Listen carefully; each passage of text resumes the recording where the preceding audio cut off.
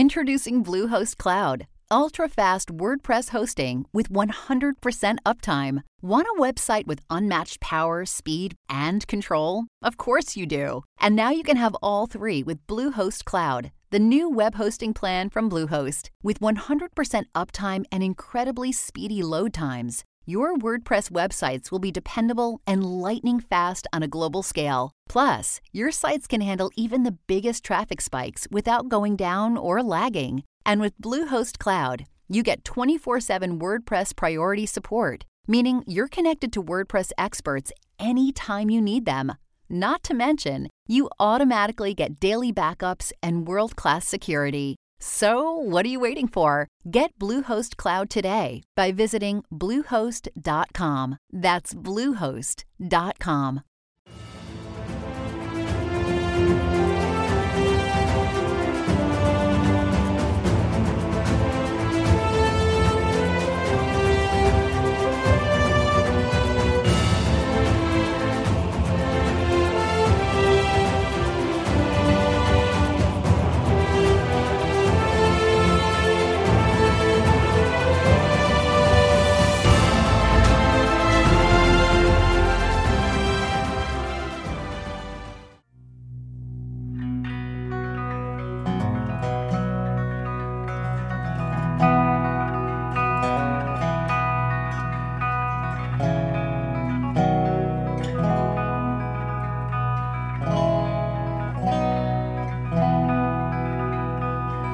Moe Berg, the catcher, good field and no hit. Somehow he lasted 19 years till his knees made him quit. Never really played much, never really cared. Happy just to hang around with a uniform to wear.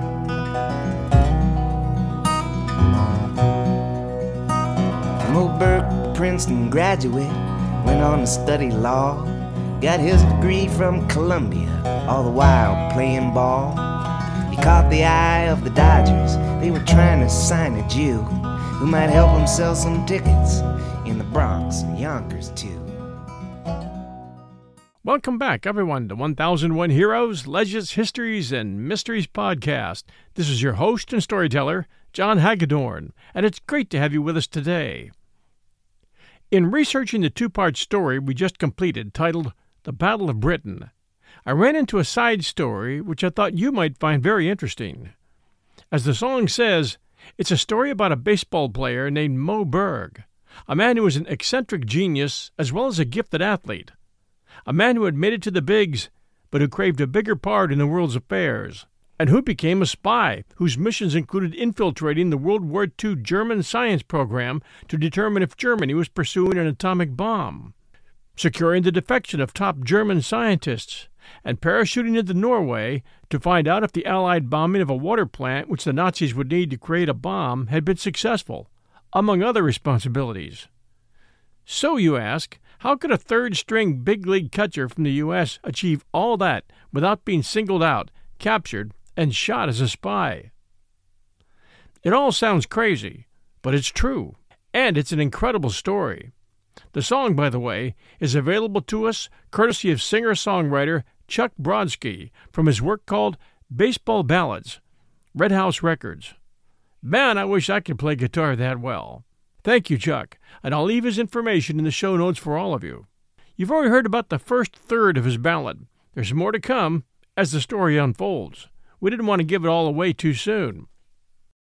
Born on March 2nd, 1902 in Harlem, New York, Morris Berg was the youngest child of Bernard Berg, a Jewish-Ukrainian immigrant, and his wife, Rose Berg.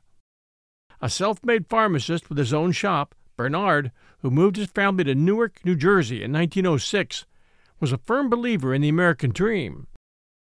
He expected all three of his children to take full advantage of educational opportunities and pursue respectable careers.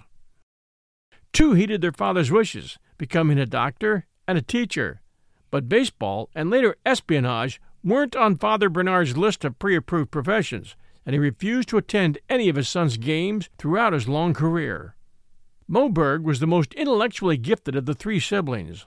A precocious youth, he asked his mother to send him to school at age 3. He learned baseball in grade school and fell in love with it.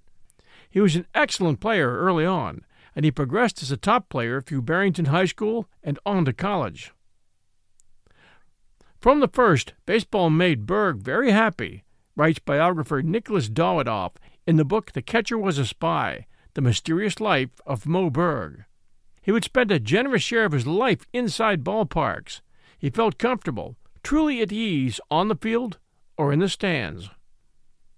Berg started playing baseball at a local Episcopal church at age 8, adopting the pseudonym Runt Wolf to mask his Jewish heritage in a time of widespread anti-Semitism. He was a star on both his high school and college teams, refusing to slow down until he reached the majors in 1923. He graduated from high school in 1918, was the first Jewish man to be accepted at Princeton, and became a baseball star at Princeton, batting .337 while graduating with a B.A. magna cum laude in modern languages, those being Latin, Greek, French, Spanish, Italian, German, and Sanskrit. Moe graduated in the top 25 of his class.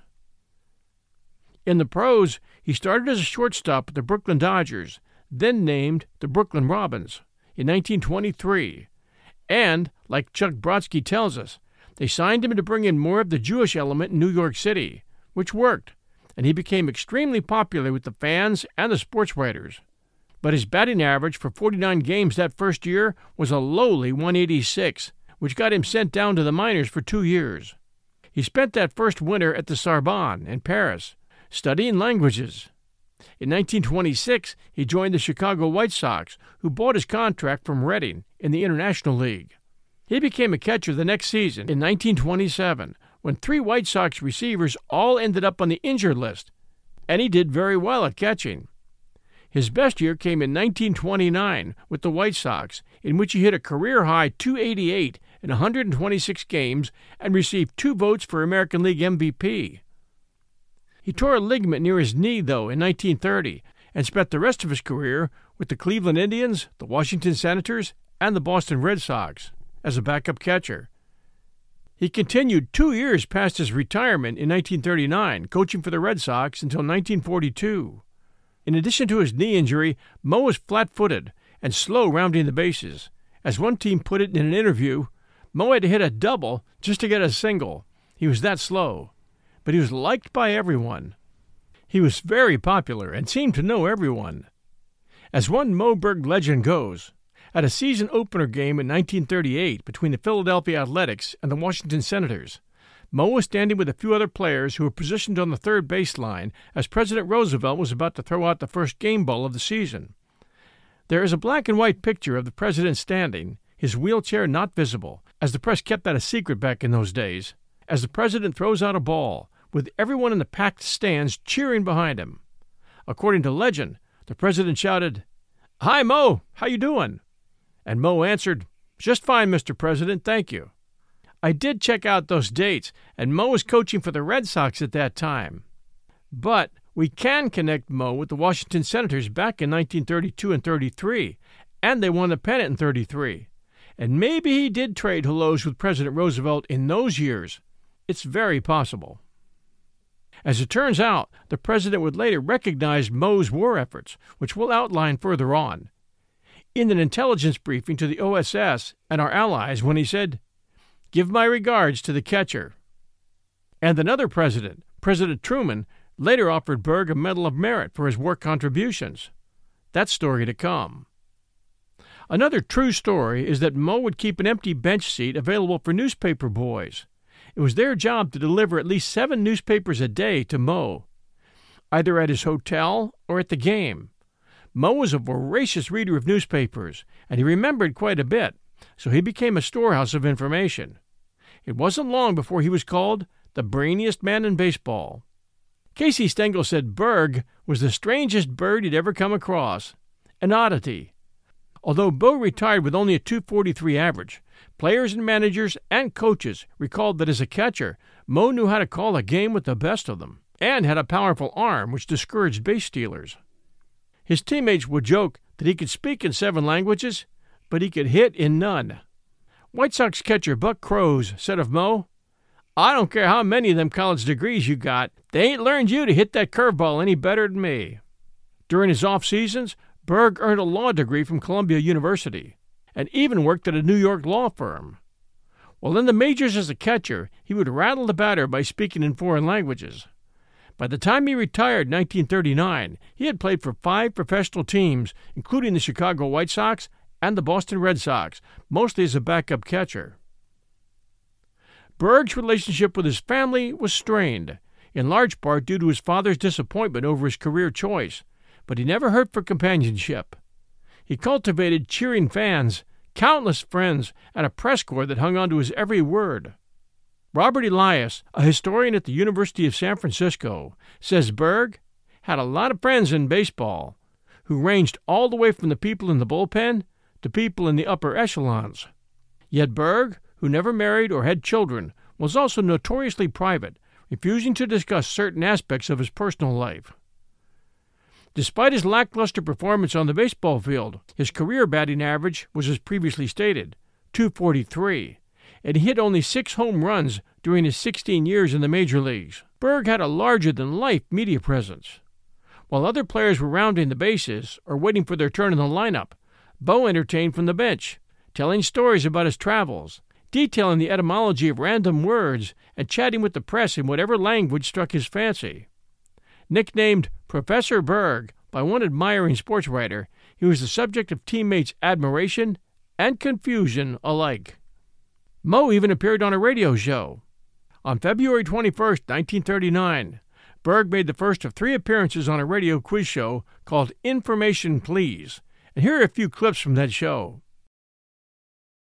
Information Please, presented each week at this time by Canada Dry, famous the world over for its fine beverages. Wake up, America, time to stump the experts. Now is the time for all good quizzers to come to the Information Please party that Canada Dry throws every week at this time. We provide the authorities, you provide the questions. You may submit from 1 to 3 original questions per letter. If your question is used, you receive $5 and $10 additional if it stumps the board. So you may win $15 in all. Don't worry if our editorial staff changes or edits your question slightly. All questions become the property of Information Please. Letters with questions are to be addressed to Canada Dry, 1 Pershing Square, New York City. And now may I present our Master of Ceremonies, Mr. Clifton Fadiman, literary critic of the New Yorker magazine. Mr. Fadiman. Thank you, Mr. Cross. Ladies and gentlemen, I'd like to remind you again that this program is entirely unrehearsed, and we're going to keep it that way. The 4 quizzees tonight include our veteran trio, the eminent expert in general, John Kieran, the noted New York Post columnist, Franklin P. Adams, and the musical director of The American Way, Oscar Levant, known also as pianist and composer. Our guest of honor, well, I promised Moe Berg to you last week, and here he is. Professor Berg catches for the Boston Red Sox. But in addition, he's got a string of degrees after his name, long enough to hang yourself with. A philological baseball player is something new on this program. Okay, Professor Berg, I'll pitch him, you catch him. Remember, everybody, if the board misses, and it will, Canada Dry pays out $10 per question. Just like that. We're off. Now, the next one, I think we should all remember from our modern European history. You go that far, don't you, gentlemen? The Ems Dispatch. Ems, E-M-S. Mr. Kieran had his hand up first. The Ems Dispatch was the allegedly falsified telegram sent by Bismarck to draw on the Franco-Prussian War of 1870. That's quite correct. That's a perfectly good and complete answer. Very good. The 4th, the letter known as bordereau. B-O-R-D-E-R-E-A-U. Mr. Berg. That was a famous letter that they accused Alfred Dreyfus of having written, where they accused him of espionage. Yes, that's in quite 1898. Right. That's quite right. Falsely attributed to Dreyfus. Bordereau, do you know what the word bordereau means? Bordereau, I believe, is a margin or an edge to a letter. Yes, it's a sort of schedule drawn up, I believe, at the side, something of that sort. There's a baseball pitcher that's quite correct. What do you say, Mr. Levant? There's a baseball pitcher going to be tried out by Cleveland named Boudreau. Boudreau, Oscar. What's his name? Boudreau. Boudreau. You let Mr. Berg alone. Fifth and last, the Willie-Nicky letters. The Willie-Nicky letters. Mr. Berg again. Well, that was between the Kaiser and the Tsar of Russia, just before 1914, before the Great War. Yes, a famous series of letters between Wilhelm II and Nicholas II. They got 4 out of 5 on that. That's pretty good. We'll return with the Ballad of Moe Berg right after these sponsor messages. And now, back to our story. Moe Berg, the professor of the bullpen, joked with pitchers, reading them the newspapers he used to have delivered.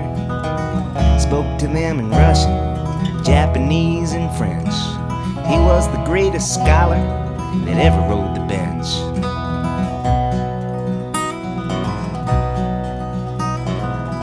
Moe Berg and the Babe, they went over to Japan with a team of touring all-stars giving clinics for the fans. This was back in the 30s, as the world prepared for war. Moe took a lot of pictures, nobody knew what for.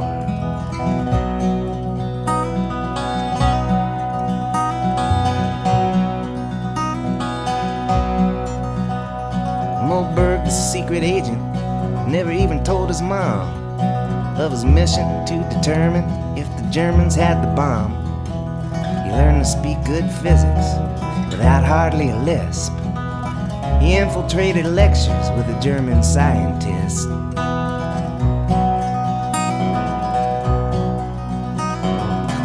Moe Berg, the walking riddles, put his fingers to his lips. If you recognized him on the street, he'd nod and whisper, shh. Kept a lot of secrets no one will ever know. He knew a lot of people, but nobody ever knew Moe. On November 29, 1934, a group of American baseball all-stars, including Babe Ruth, Lou Gehrig, and Lefty Gomez, faced off against a Japanese team in Omiya as part of a goodwill mission organized by retired player Herb Hunter. As Elias explains, this tour and others like it aim to use baseball to create better relations and forestall any real, serious conflict with Japan, which had eagerly embraced the sport following its introduction to the country in 1872. Relations between the United States and Japan were tense at the time, exacerbated by Japan's expansionist fervor and military incursions into China. Berg, a last-minute addition to the lineup who had previously visited Japan as part of a 1932 tour, wasn't with his team that November day. Instead, he was across town, wearing a kimono, trying to sneak his film camera, loaned to him by a newsreel, onto the roof of St. Luke's Hospital. Introducing himself in Japanese, Berg claimed to be a friend of U.S. Ambassador Joseph Clark Grew and his daughter, Elsie Lyon, who was recovering from childbirth on the 5th floor. Berg never delivered the flowers he brought for the new mother, but he did capture 23 seconds of footage of the Tokyo skyline and a nearby port. While his teammates were batting for peace, Berg was preparing for the possibility of war. Sam Keene, author of The Bastard Brigade, the true story of the renegade scientists and spies who sabotaged the Nazi atomic bomb, says Berg was astute and aware of international relations. Beyond the innate curiosity that defined his behavior, he was thinking about things in the future, and he took the footage just in case the U.S. needed it. Unbeknownst to Berg, he was also setting into motion what ranks among the strangest career changes in baseball history. The catcher from Newark was well on his way to becoming a spy. After the 1934 trip to Japan, Berg struggled to find a roster willing to sign a 30-something backup catcher. He joined the Boston Red Sox in 1935, averaging fewer than 30 games each season, then switched to coaching after his retirement in 1939. By the end of his baseball career, he knew the game better than most, as demonstrated in Pitchers and Catchers, his 1941 essay for The Atlantic. As recently as 2018, the New York Times praised this write-up as one of the most insightful works ever penned about the game. On the eve of Japan's attack on Pearl Harbor in December 1941, Berg started exploring other professions that would support his lavish lifestyle. Despite his limitations behind home plate, Berg could still catch the attention of the powerful individuals around him, just as he always had. Nelson Rockefeller, the future vice president of the U.S., and William Joseph Wild Bill Donovan, a high-ranking official in President Roosevelt's administration, introduced Berg to a line of work that would allow him to explore the world, use some of the languages he knew, and fight for his country, all on the government's dime. He jumped at the opportunity, weighing his options within the intelligence community before accepting a position with Rockefeller's Office of the Coordinator of Inter-American Affairs, the OIAA, in January of 1942. During his stint with the OIAA, Berg traveled across the Caribbean and South America, speaking with anyone and everyone he could, often in their native French or Spanish, and gauging the morale of the soldiers stationed abroad. He quickly realized that South America wasn't going to be one of the major staging grounds of World War II, so he requested a transfer to where the action was, and that was Europe. The OSS, a nascent organization headed by Donovan, a raucous, eccentric cowboy type, was better placed to fulfill this request than the OIAA. The first independent intelligence agency in the U.S., the OSS just did not have very tight controls on its people, says Arthur Keene. People were doing just wild things all over the world. Berg was happy to become one of those free agents sent to Europe to gather intel on the Nazis' nuclear program and, when possible, compel prominent scientific minds to relocate to the U.S. Berg worked alongside Boris Pass's Alsos mission, an Allied initiative tasked with undermining the enemy's scientific development. That World War I veteran and his top-secret operation were everything that Berg was not. Pash was punctual, by the book, and always in uniform. Berg was erratic, informal, never in uniform, and often seen wearing a loose tie. Pash traveled with Allied forces as they liberated occupied territories. Berg generally came in after the shooting stopped and smooth-talked scientists. As Keene says, Pash was involved in intelligence, whereas Berg was involved in spying and all the romanticism that goes along with that. He was known to make some blunders, as one biographer wrote, first getting caught trying to infiltrate an aircraft factory during his training, later dropping his gun into a fellow passenger's lap while on board to a mission in Europe, and being recognized by wearing his OSS-issued watch in enemy territory. Despite his lackadaisical attendance record and general disregard for orders from his superiors, Berg was an effective agent. Keene says he did a good job gathering technical information from European scientists, including Antonio Ferri, Lise Meitner, Paul Scherer, and Eduardo Alnaldi. Berg, in essence, weaponized both the disarming demeanor he'd perfected by telling stories in the bullpen and the assorted knowledge he'd acquired from years of incessant curiosity to cut through the defenses of his targets. During a period of intense intellectual isolation, Arnaldi was the only University of Rome physicist not to leave fascist Italy during the war, and the Jewish Meitner fled Germany for Sweden in 1938. Berg was an individual who could listen to these scientists and, for the most part, understand them. Berg's crucial contribution to the war cause, Keene suggests, was that he could offer Oppenheimer, General Leslie Groves, and other Manhattan Project leaders in the U.S. reassurance in some ways that there wasn't something they were missing regarding a potential German bomb. Beyond these intelligence-gathering operations, Berg successfully persuaded numerous scientists to come to the U.S., either for extended visits or permanent relocation. News of Berg's recruitment efforts reached the top of the government command chain, inspiring Roosevelt to joke, "I see Berg is still catching pretty well." Most notably, the catcher-turned-spy arranged a tour of American educational institutions for Scherer and got Ferri to accept a position at the National Advisory Committee for Aeronautics in Langley, Virginia. By 1944, intelligence gathered by the Alsos mission suggested the Nazis' nuclear program posed little danger to the Allies. But Heisenberg, the undisputed leader of German physics, remained at large, meaning the threat couldn't be fully dismissed. The OSS considered and ultimately passed on numerous proposals to kidnap Heisenberg, including one in which a former Los Angeles cop was assigned to seize the scientist, smuggle him out of Germany into Switzerland, and parachute out of a plane into the Mediterranean Sea, where a waiting submarine would whisk the pair to safety. Ultimately, the OSS settled on a different man and plan. Berg was going to Zurich. Armed with a .45 caliber pistol and a cyanide capsule, Berg was, in the words of Dutch physicist and also mission scientific liaison Samuel Goldschmidt, expected to render Heisenberg hors de combat, French for out of combat, if he heard any indication that the Nazis were close to building an atomic bomb. Berg had 3 opportunities to assassinate the scientist: at Heisenberg's December 1944 talk, during a subsequent reception dinner hosted by Scherer, and while walking the German back to his hotel. But the spy never took his gun out of his pocket.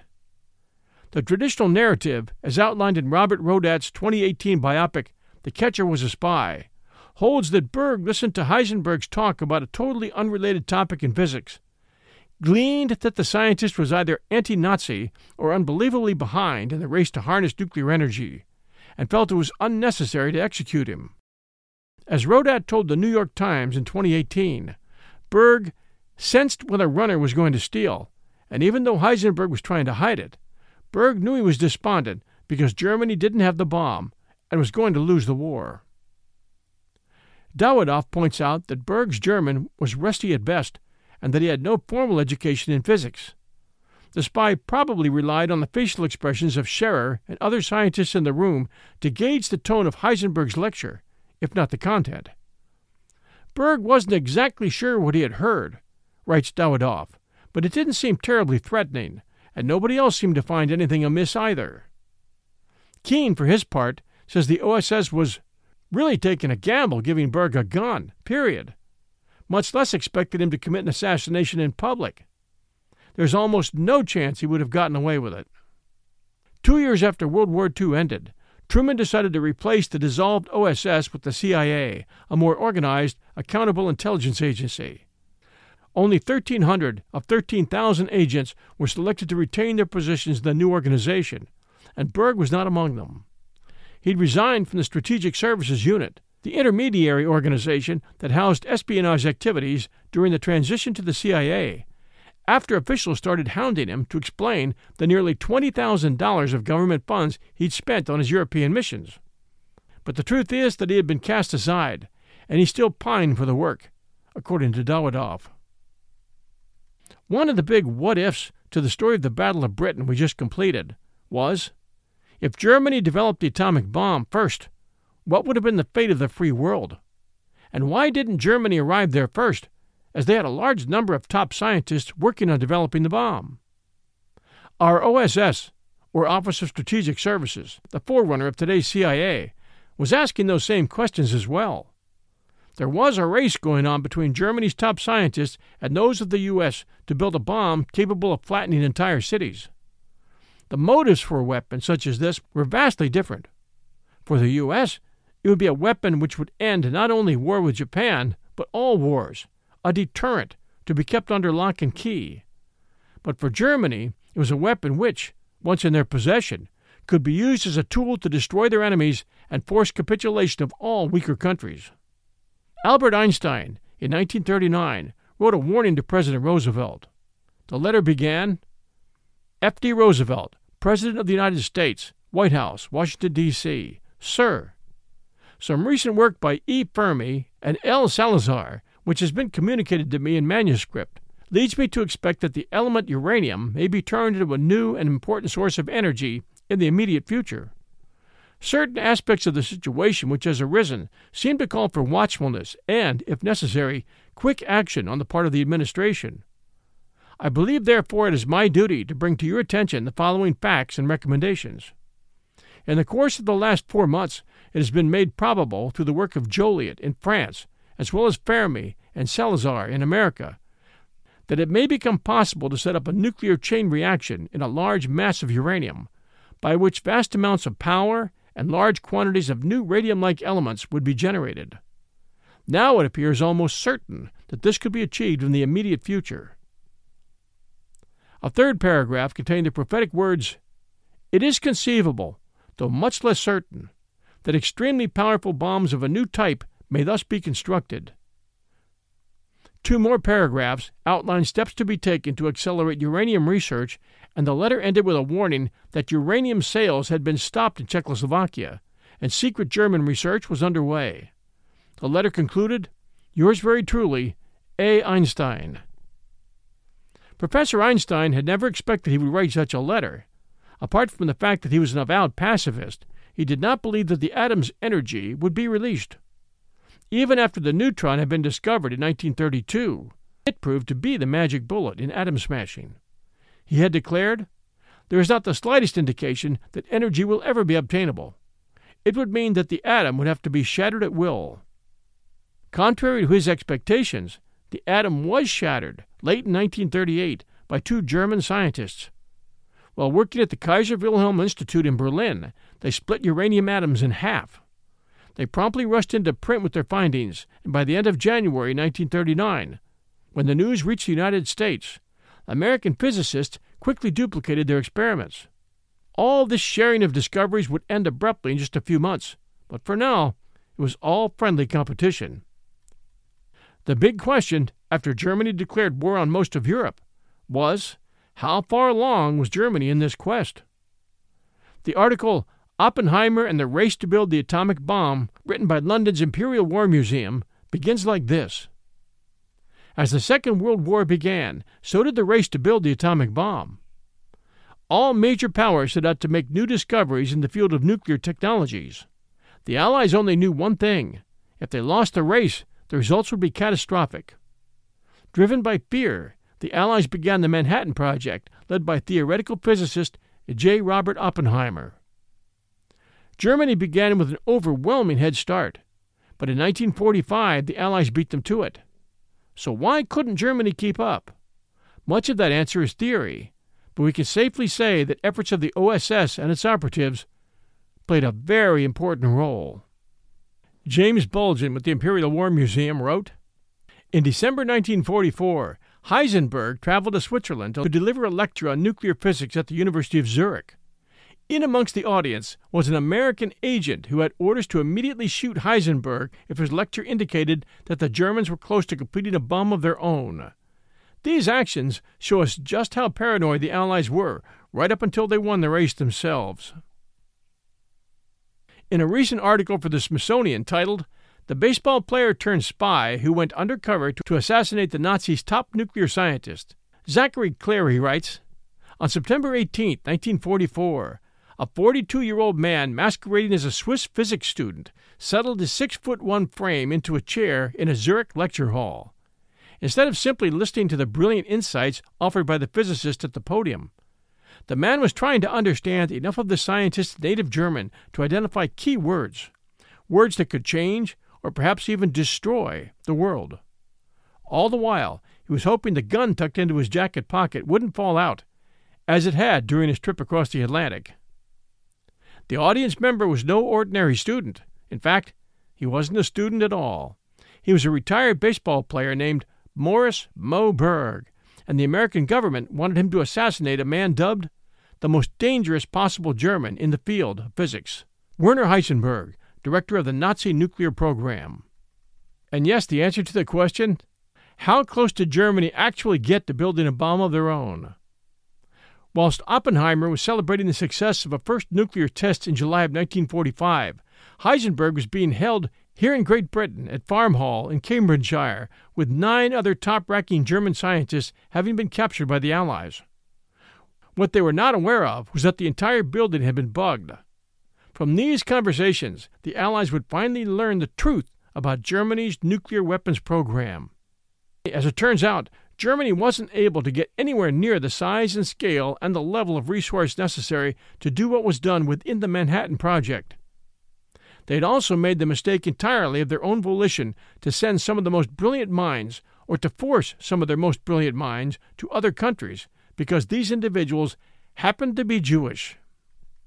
On August 6th, the scientists at Farm Hall were informed that the first nuclear weapon to be used in war had just been dropped over Hiroshima in Japan. The conversations that followed revealed just how unmotivated many of the leading German scientists actually were. In fact, many of them indicated they were glad the Allies had won.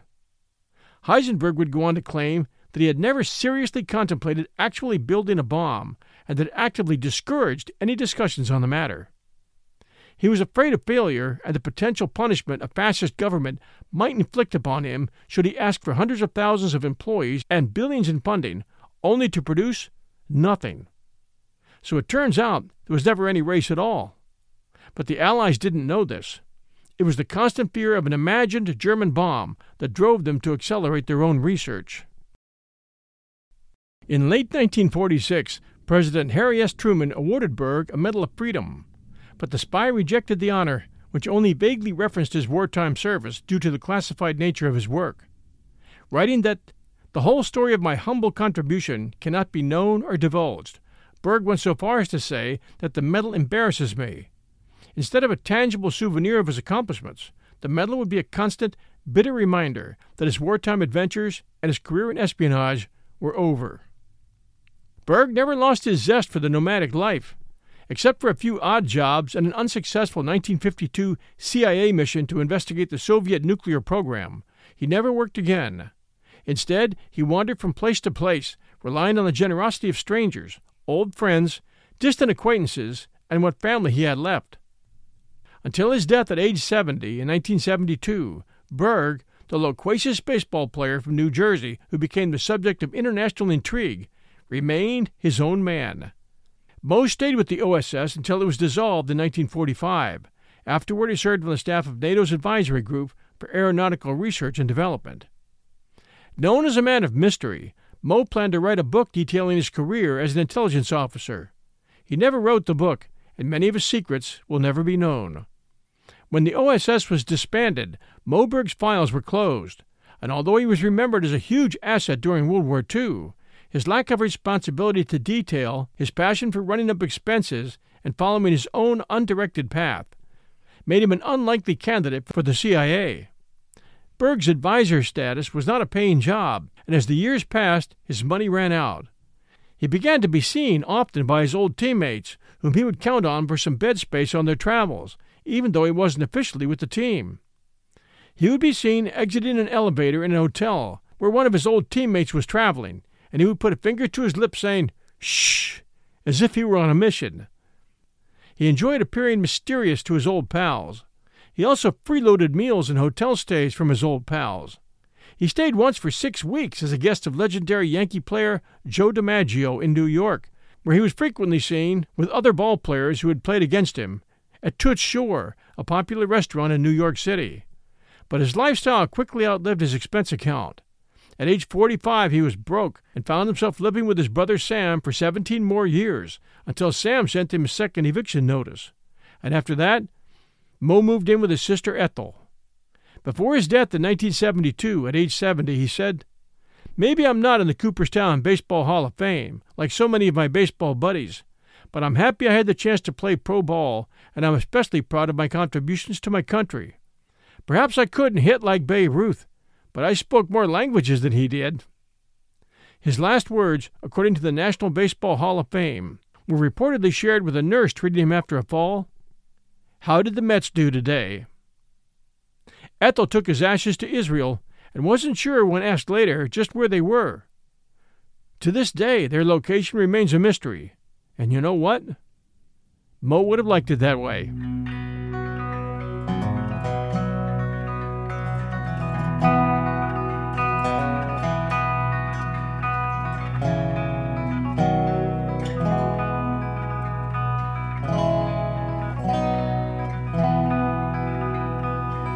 Moe Berg, the catcher, good field and no hit. Somehow he lasted 19 years till his knees made him quit. Never really played much, never really cared. Happy just to hang around with a uniform to wear.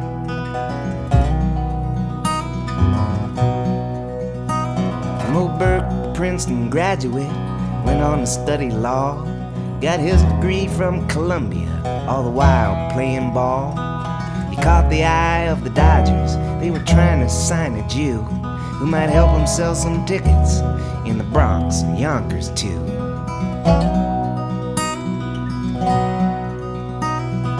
Moe Berg, the professor of the bullpen, joked with pitchers, reading them the newspapers he used to have delivered. Spoke to them in Russian, Japanese and French. He was the greatest scholar that ever rode the bench.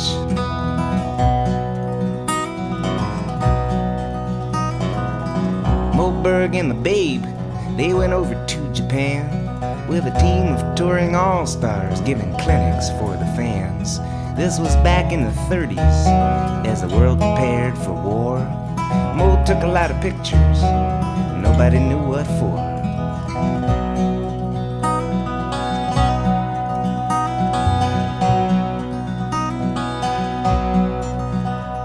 Moe Berg, the secret agent, never even told his mom of his mission to determine if the Germans had the bomb.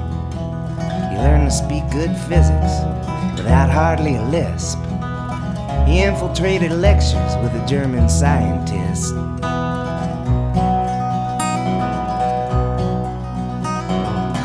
Moe Berg, the walking riddles, put his fingers to his lips.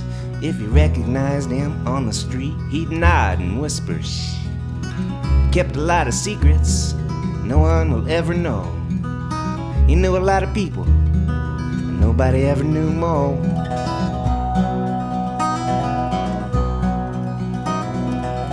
Moe Berg, the beloved, he had the gift of gab.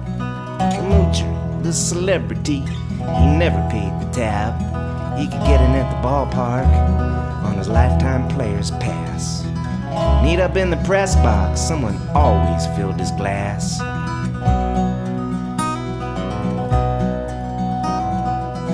Moe Berg's son of an immigrant brought his father shame. All that education, then to play a child's game. Moe made it to the majors, but his dad would never go see him. Moe's baseball cards on display at the CIA Museum.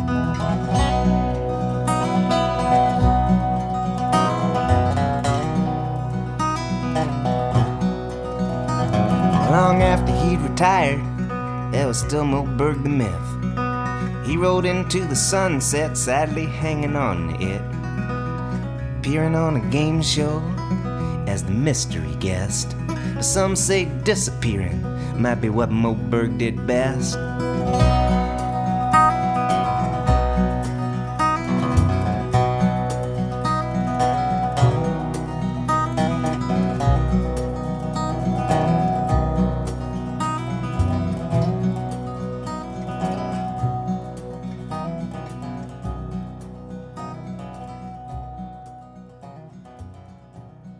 Thanks for joining us at 1001 Heroes, Legends, Histories, and Mysteries podcast. Hope you enjoyed the Ballad of Moe Berg. If you did, please send us a kind review. We always appreciate reviews, and they help new listeners to decide to give us a try. Also, check out our ongoing story, Jack London's White Fang, at 1001 Best of Jack London, and the Smith Family Robinson at 1001 Greatest Love and Family Stories. We appreciate all of our 1001 listeners and fans and supporters, especially our Patreon supporters who support us at patreon.com/1001 Stories Network. And they contribute just about the cost of a blended cup of coffee once a month, every month, to help us move forward. We appreciate their contributions in a big way. Thanks to all of you. And once again, a big thank you to Chuck Brodsky and his baseball ballads. We'll leave contact information in the show notes for you. Tune in next week Sunday at noon for another episode of 1001 Heroes, Legends, Histories, and Mysteries podcast. Until then, everyone, this is your host and storyteller, John Hagedorn. Stay safe, and we'll be back soon.